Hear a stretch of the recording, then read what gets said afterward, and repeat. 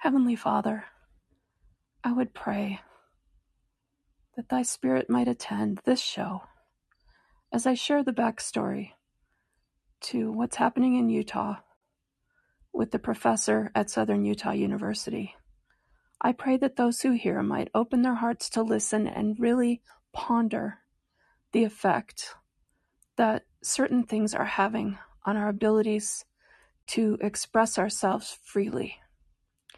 And I would pray specifically for the performing arts, that those who have influence and status and title might step out now in a very brave and public way to make certain that our ability to express ourselves freely is upheld, especially in America, but all over the world. And I would pray that as we go forward, we might come to a meeting of the minds about what it means to be able to express ourselves freely with music and theater and dance and the visual arts and all of the things that uplift and educate and edify our people. I say and do this in the name of my Lord and Savior, even Jesus Christ. Amen. A reading from 1 John chapter 3, verses 18 through 24. My little children, let us not love in word, neither in tongue, but in deed and in truth. And hereby we know that we are of the truth, and shall assure our hearts before him. For if our heart condemn us, greater than our heart, and knoweth all things. Beloved, if our heart condemn us not, then have we confidence toward God. And whatsoever we ask, we receive of him, because we keep his commandments, and do those things that are pleasing in his sight. And this is his commandment, that we should believe on the name of his Son Jesus Christ, and love one another, as he gave us commandment.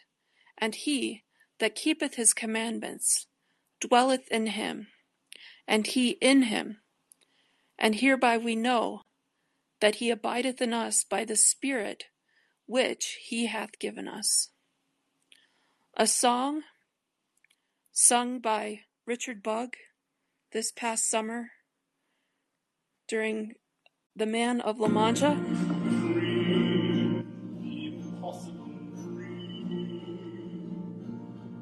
Fight the unbeatable foe, to bear with unbearable sorrow,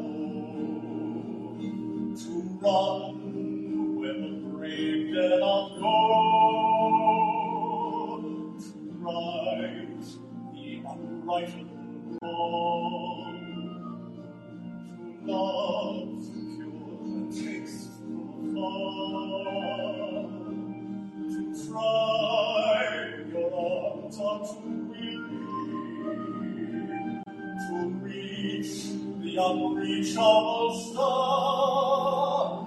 This is my quest, to follow that star, no matter how hopeless, no matter how far, to fight for the right without question or pause, to be willing to march into hell for a heavenly cause.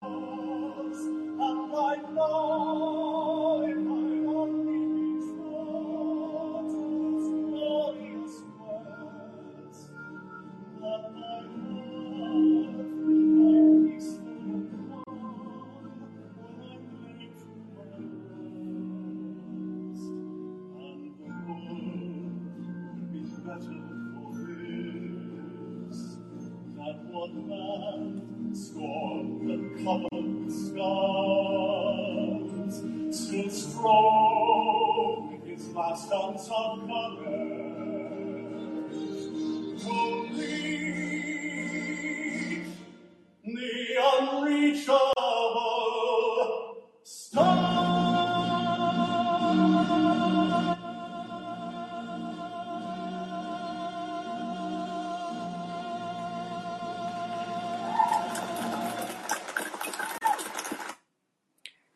was my friend and colleague Richard Bugg performing in Man of La Mancha this past summer. He played the lead, Don Quixote, and he is now being involved in a lawsuit that was just filed last week in federal court. And he is a professor of theater at Southern Utah University. And I am not an unbiased voice. I have worked for Richard's theatrical company 3 times, serving on his board of directors. And currently I am the board chair. And I'm also an entertainment director who worked for the Simon Fest company when we lived in Utah. And I put together a group of students, mostly from Southern Utah University, and we performed as a professional troupe around the city for things like the Honor Flight, and we performed at the farmers market and for clubs and conferences, conventions, and anytime somebody needed live performance, we were there to share our songs. And we also performed scenes from the Simon Fest plays, just little one-act scenes. And it was such joyful work, working with the students and collaborating with Simon Fest, that when we left to move back to Colorado in 2016, it was really difficult to leave my players because we had created so many wonderful memories together, and I'll always be grateful for that.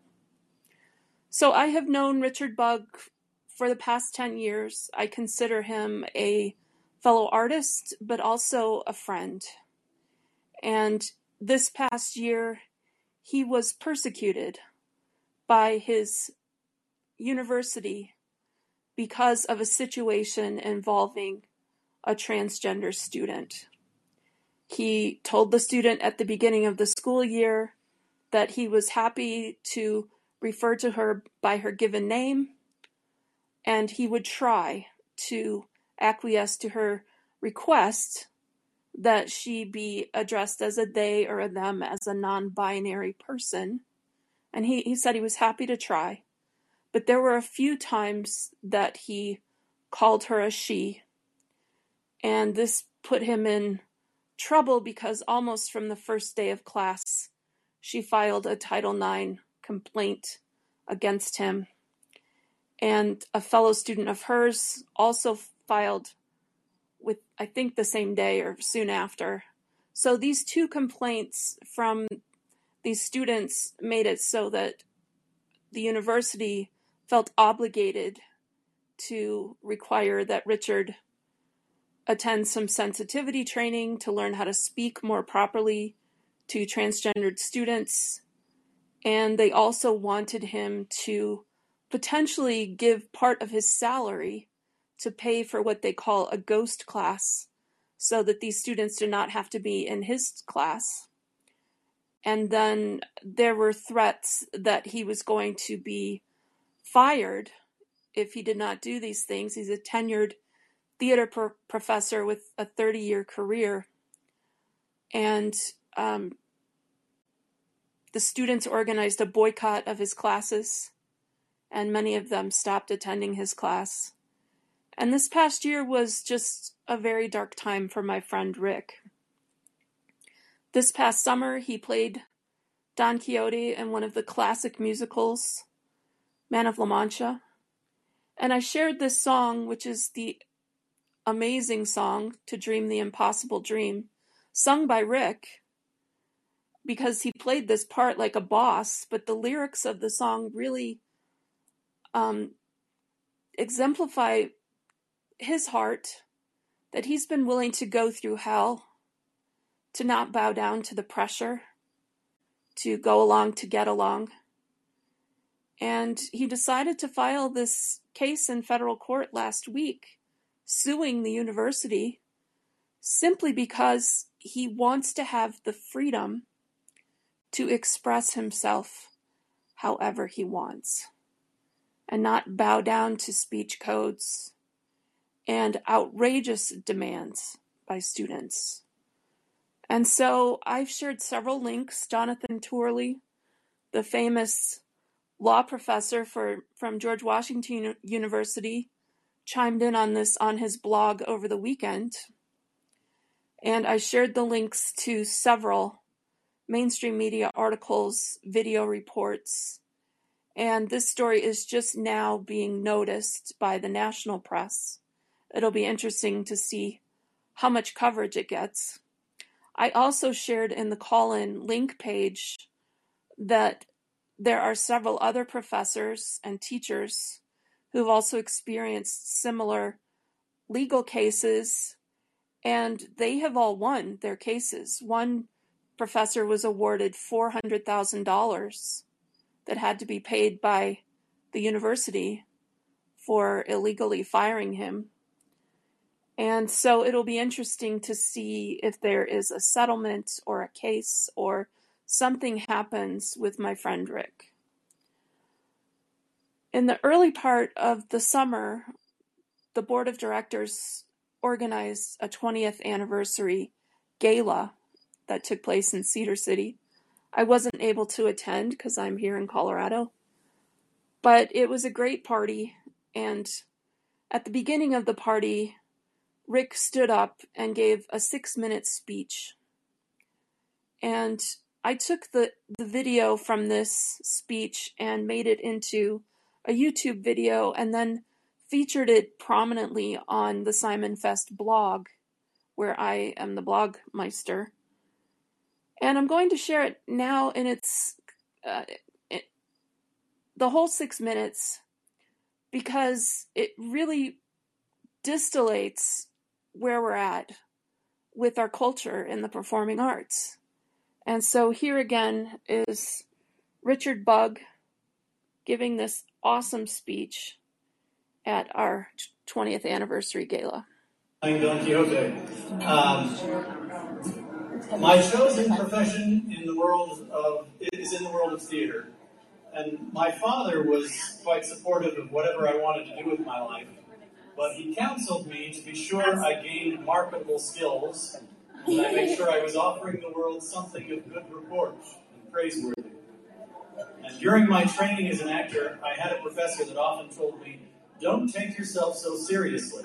This isn't cancer research." And he was right about my taking myself too seriously. I had to learn how to relax and take joy in each moment and each discovery. However, I always wanted my work to have the importance of cancer research. Over my own life's journey, I've come to believe that the three most important things in life are the three S's: shelter, sustenance, and storytelling. And the reason we can put storytelling on par with the other two life-sustaining items is that storytelling defines us, gives us purpose. It is the means by which we gain and retain wisdom. Humans tell stories. Our personal life experiences are not enough to provide the understanding and wisdom necessary for a full and meaningful life. We must learn from each other. We gain the wisdom of each other's perspectives vicariously through stories. The true art of storytelling takes the listener, the reader, or watcher on a cathartic journey. It is that all-important catharsis that teaches us empathy, allowing us to see life from one another's perspective. It is empathy that leads us to understanding and peace in the world. So, Dad, I'm happy to report that while my work is not cancer research, it is an essential element for a peaceful world. Like everything in life, the power of storytelling can be misused and usurped.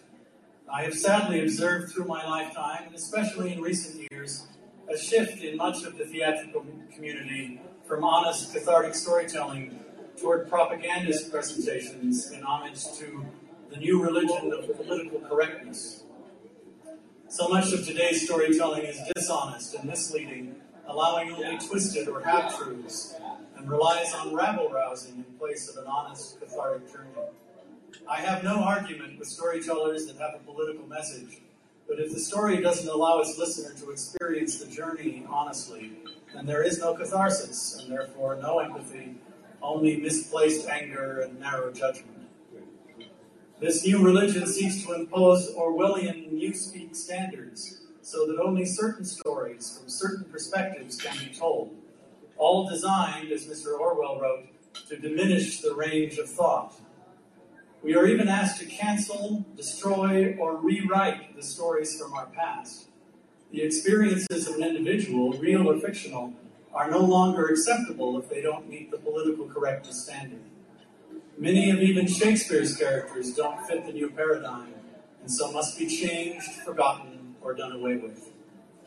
Over the past several years, we've observed many groups in our country that seek to cancel the stories of anyone whom they disagree with, or whose imperfections don't meet the PC standards. It is a frightening time. My own life's mission has become the struggle to preserve and spread the true art of storytelling.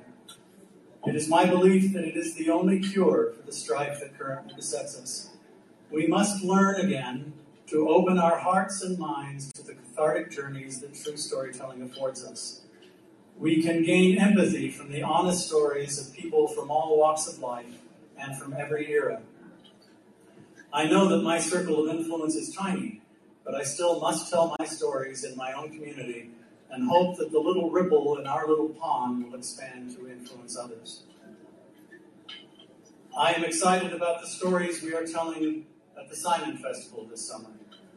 We are telling the story of Eva Peron, and while the politics that she adopted during her life do not necessarily align with my own, her story provides a marvelous cathartic journey that moves me and opens my heart and mind to the struggles of a young woman in poverty, finding success in her art and in her ability to love.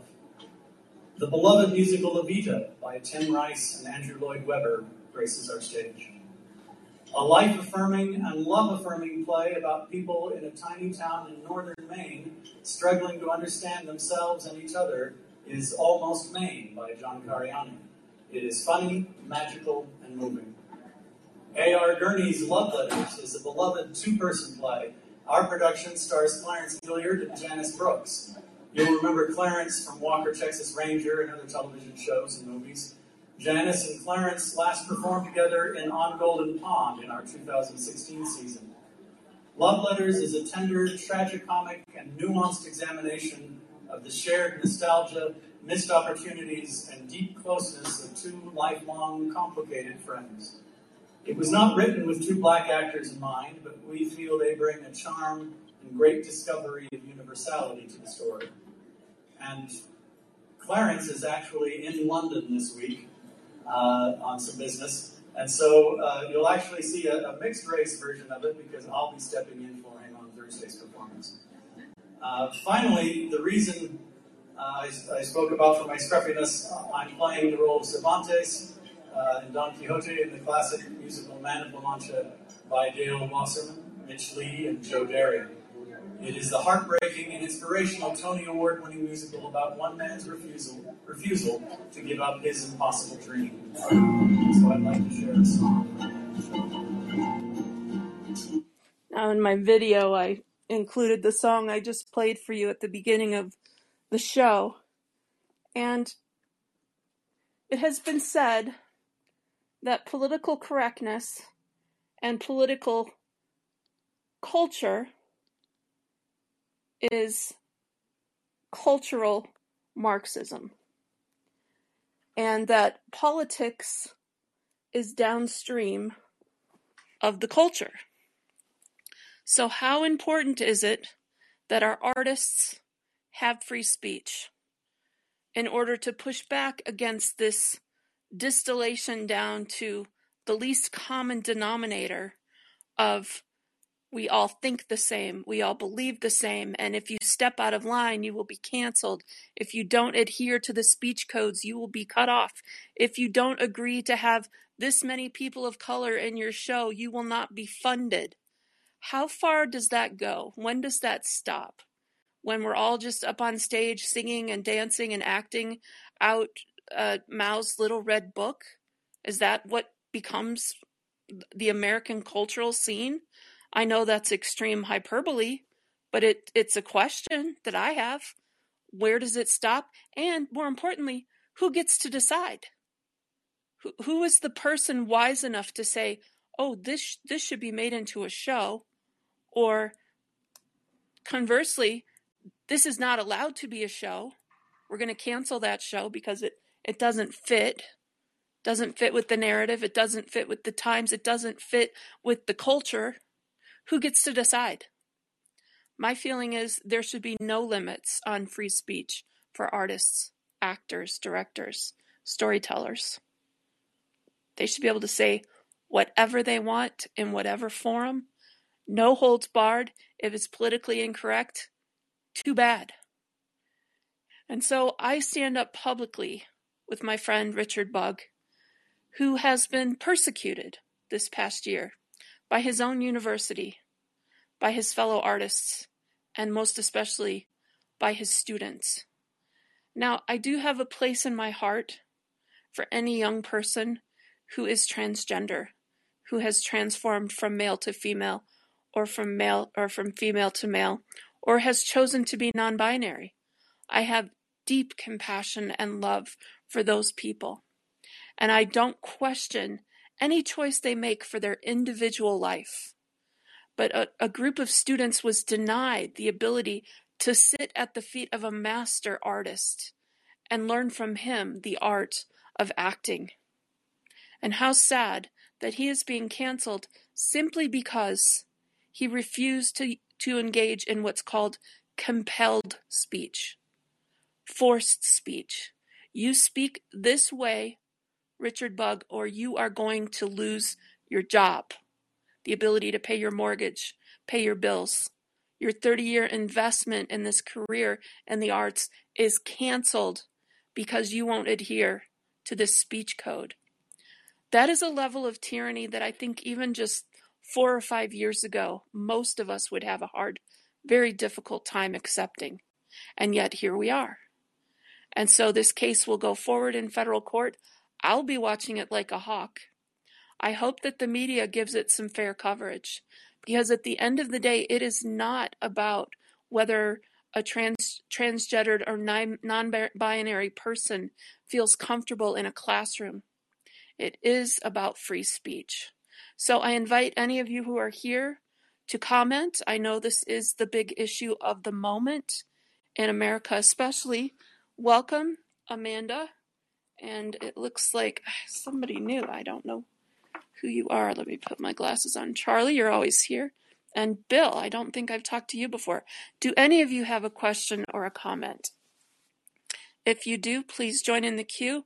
If not, I am going to wind down the show because I think Richard was fully capable of speaking for himself in the speech that he gave at our gala earlier this summer. He sang his song, and we'll see how this plays out in the courts. Oh, great. Amanda, welcome. Hi, sorry, my headphones were causing a problem. Can you hear me okay? I can. Thank you so much for participating. Yeah, I've been trying to punch in since you were like threatening to stop the show, but I couldn't get in until I turned my headphones off. So anyway, you don't need to know all that. Here I am. Good morning. Yeah, you're coming through just great. What are your thoughts? So this is not a story that I'm aware of. What happened? This theater professor, Richard Bugg, who's a personal friend of mine, filed a case in federal court last week, basically around free speech issues. I haven't read too much about it, mostly the media coverage about it. I shared a ton of stories, mostly coming from Utah. What is he suing for? Just the right to be able to speak freely without compelled speech. He did you not hear the beginning of the show? No, I'm sorry. I didn't get here until about 5 minutes after because I was trying to get my call-in app to work properly. Sorry. Well, I'm just sorry. quickly. I don't want to make you repeat it again. Can you just give me the short? Yeah, he was basically told that if he did not bow down to the demands of his students in terms of the pronouns they wanted him to call them by, that he was potentially going to lose his job. And he's a tenured theater professor at Southern Utah University. And so he just said no. To use the pronouns the students were asking him to use, and now he's been fired? Nope, he's been threatened with it. And it's not even that he said he refused. He said, Okay. I will call you by your given name, and I will attempt to try to accommodate you. But he did several times call her a girl. He's referred to her as her. She wants to be non-binary, and she filed a Title IX complaint against him early I last see. fall. A I second see. student also filed a complaint, and because of that, the university really clamped down on him. There was a boycott by the students of his class, and the university wanted him to take sensitivity training classes to work on his speech. They told him that he would potentially have to pay for what they called a ghost class for the students to attend who refused to come into his classroom. Wow. Yeah, I'd never heard of that. And then they were potentially just going to fire him if he didn't just shape up. And so he's pushing back on just free speech, that he does not want to have compelled speech. He's such a Yeah. kind person. Right. This is It's not stupid. so much that he's saying, I will never, ever, ever use this non-binary term. It was more like, I don't want to constantly have to be, thinking about what I have to say. I'm trying to teach. And he had this, I should have put it in the show notes, but he had this syllabus that he put out to his students and said, in an acting class, we're learning about characters, men and women characters. So we have to talk about many, many issues that right now are becoming verboten in Right. in the class about what it means to be a man or a woman and how you portray that on the stage.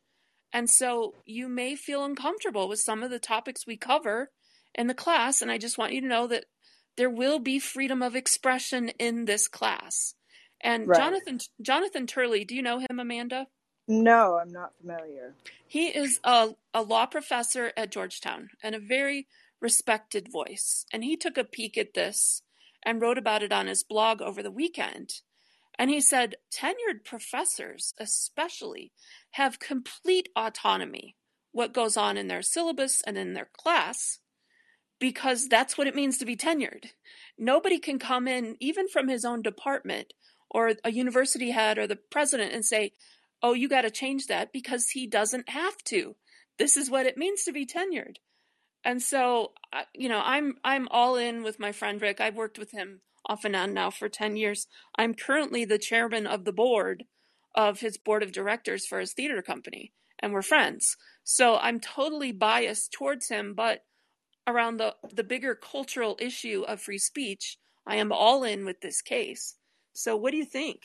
So that is just fascinating, and what it makes me think of is I was married to a man whose dad was a college professor. He was a professor in California at a university. At the end of his career, he was the dean of the School of Business. He was a professor of economics. But there was a point in his career in the 80s, and somebody got all butt hurt because they got a bad grade.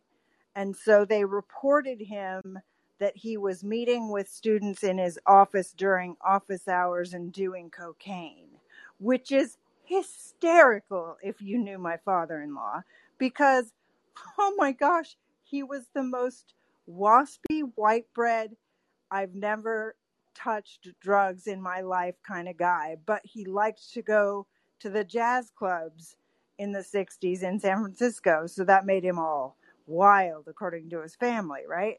But he was not doing cocaine with students. He was not into students' words. If you are an adult man with 2 children and a wife, and you have your thing is transportation economics, you're not partying with your fucking students, okay? So But what happened? the newspaper picked up the story. There was an investigation. The newspaper made it all salacious. People got all excited. It became a big story. Turned out when the investigation happened, they found out that it was a student who was all butthurt because they got a bad grade. And so they pulled this shenanigans. And the retraction article, the story was front page. The retraction article was like page 7, bottom, like a single paragraph. And it wasn't even like he'd done anything wrong. But because my husband at the time was a teenager, it really impacted him, and understanding how the press can blow something completely out of whack that's not even true. Because people want to get the scoop. So the investigation, who cares if it's true? Who cares that it's just one person that's kind of, for whatever reason, feels really aggrieved to the point where now I'm going to do something because I feel aggrieved, and I don't have any other avenues for addressing my aggrievedness, because I wasn't really aggrieved, or it's not really that unfair, or whatever reason, right? But they're really aggrieved. I'm not saying the person who filed the complaint didn't really have something against the professor, right? But it's not necessarily what it says it was. And this goes to the Streisand effect. Do you know what the Streisand effect is? Oh, yes, that calls attention to an issue. Yes. And if you would have just shut up about it, yes, it's a bump. Yes, it's a problem, but it's being resolved right now as we speak. Like, there's a story that comes out about some member of Congress that misspent funds in their campaign, allegedly.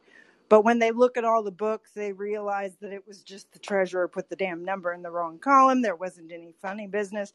But the newspapers don't care about reporting the fact that there was nothing out of line, nothing out of the ordinary to see here. Let's do a story about nothing to see here.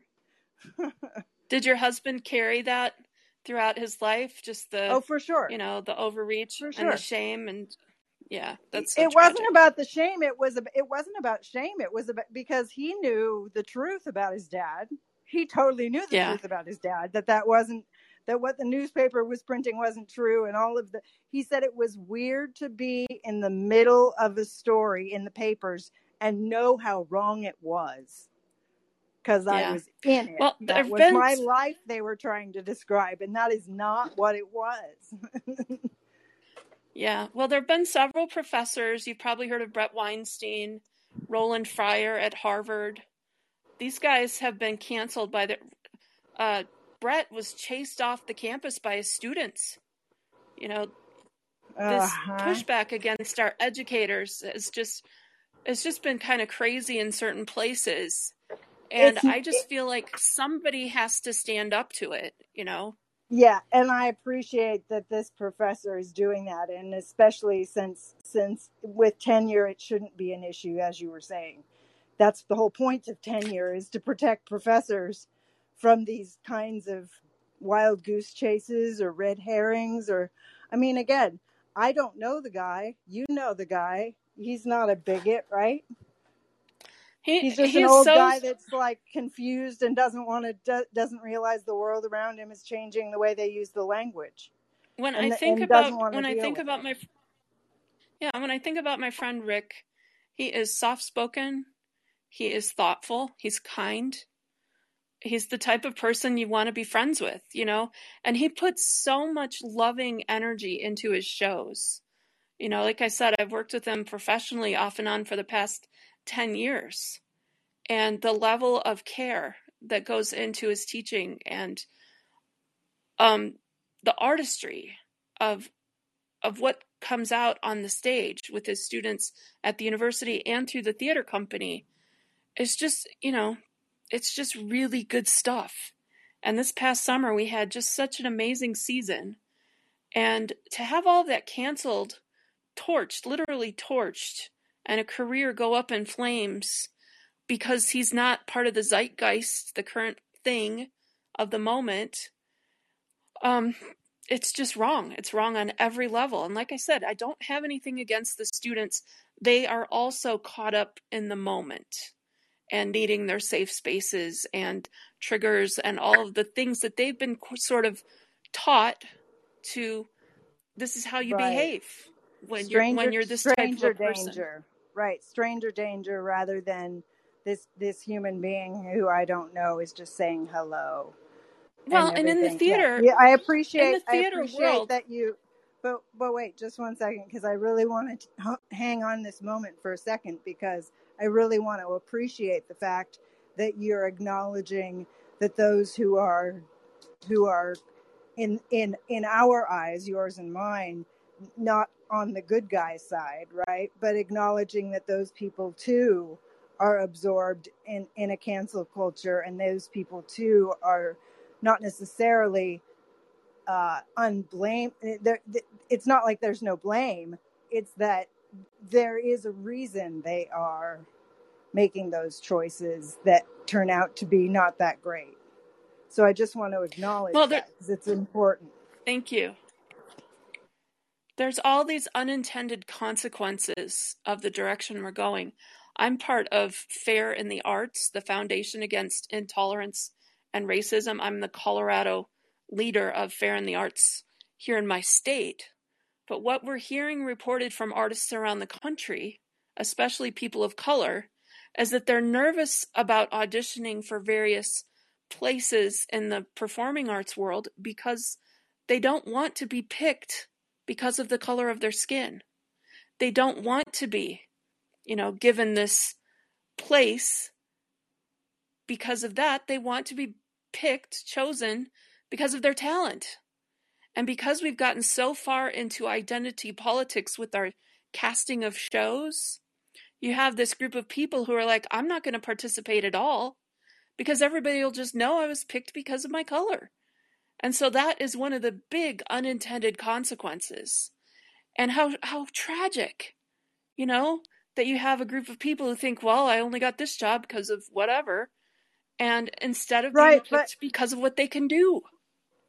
But that's an effect of the systemic racism and the systemic cultural expectations around certain races when you talk about that kind of, because here's the reality, that's an insecurity in that actor, that maybe they're only there because of their race. That's not a reality necessarily. And even if you could get everybody to tell the truth about whether somebody was hired because of their race, how you look 100% matters when you're in the theater. 100% matters. And if how you appear in the world is problematic and giving you second thoughts because you think now you're getting a leg up because you're black, because they want to do an all black version of, I don't know, I can't even think of a musical right now because I'm so worked up about this. Well, we had a Black Oklahoma here in Colorado. There you go. It was fabulous. I saw the trailer. I heard the reviews. It was a banger of a show. Not complaining about anything that way. If that's what we're going to do, great. But it was Glenn Lowry. Do you know him? He's a black professor at Brown. Okay. He has been particularly outspoken about this topic on his podcast, and I can't recommend that enough. A recent show he did with, I think, an NYU professor. And he was also black. They just said it out loud. They said, what we are finding is that our students who come to us who are aggrieved and feel like they are being discriminated against are not our top performing students. They are young people who are seeing that this is a way for them to get a leg up and a foot in the door of wherever they want to go. But they're not, he said, the top students never feel the need to, say it's all about race. They're just out there doing the work. And I feel like it's the same in the arts. You should be able to just go to an audition and try for something and know that, yes, I was chosen because I am the most talented. And that is the day that I would like to get to. Colorblind casting, where the best person for the part is chosen. And then we can all just relax and enjoy the show. It doesn't have to be all about the color of people's skin. It's about the work. And if the show itself is about racial things, and you have to have a black person playing a black part or a white person playing a white part because of the nature of the show, then okay, fine, do that. But for most things, I don't care if it's Shakespeare, you can have females playing male parts. You can have any person of color playing just about any part, and it will still work. The various Shakespeare companies around the country are proving that. And I'm friends with the gal who started Shakespeare in Detroit, and she said that is literally what we are doing. We are casting all races, all genders, all parts, and it works. So what I don't want to see them do, Amanda, is kill the Shakespeare. We're not going to do that show because it doesn't fit with modern day sensibilities. I don't want them to rewrite the shows. I don't want them to edit the shows or cancel certain characters. Oh, the content. Okay. I want the content to stay pure. Right. And I want the storytelling that's so sacred. You know, these plays and musicals and even the work that's going on in our museums, it is sacred. And nobody should be messing with it. No, I agree, and interpretation is part of art, and I think there's a place for all of that. I'm not in the theater world, so I'm not aware of any overt or even you know, an undercurrent of racism. Because I'm not in that world, and on top of that, I'm a white person, so I probably have reached the 100% limit of what I can speak to from my own experience. Well, I auditioned for a show recently, and it was a part I really wanted to play.